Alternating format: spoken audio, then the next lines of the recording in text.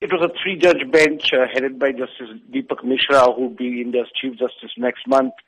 They said they will not interfere with the verdicts given by earlier courts in this particular case, and then they confirmed the death sentence handed down to them by Delhi High Court in 2014. The three judges described it as a rarest of rare crime, the manner this 23-year-old physiotherapy girl was gang raped and then murdered, and then they handed down the death sentence. Now, what was unprecedented and never seen before was that the courtroom burst into applause. People were clapping, including fellow lawyers. They were all up in applause. It was a reflection of the national outrage that has been building up, especially over this case, and which has become a rallying point against atrocities on women. The defense lawyers have, of course, said that they would challenge the verdict, but which seems to be a very rare chance that they will get a proper hearing. Understandably, this has been an extremely emotional roller coaster for the victim's mother. What has been her sentiments? We did manage to speak to her mother just before the judges met for the final verdict, and she said that she had trust in the justice system, although justice was delayed for 5 years in the case of Jyoti Singh, the victim. But she said she was confident that the rapist would get the death sentence.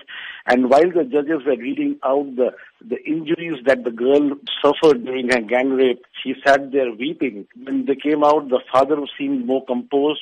He actually spoke to the media, said that he is now satisfied with the verdict. 6 men were arrested for committing this crime, but only 4 have been convicted. What has happened to the other 2 men? The driver of the bus in which she was abducted along with her boyfriend, he committed suicide in prison in 2013.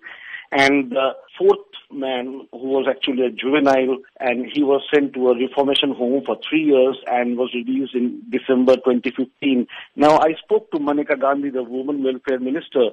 She says that she is now going to campaign for laws to bring punishment for juveniles under adult laws because they cannot be allowed to get away free like it has happened in this case. Now, the sheer brutality of the case shocked the world with several protests being held across India, particularly in Delhi. So has the situation improved after these mass protests? I'm afraid not. I mean, despite the celebrations that we saw today, which included the metro train drivers hooting their horns, cars, motorists honking, and people giving sending out all sorts of messages. And since 2012, the government did strengthen several anti-rape laws, formed special courts, but nothing much has changed on the ground.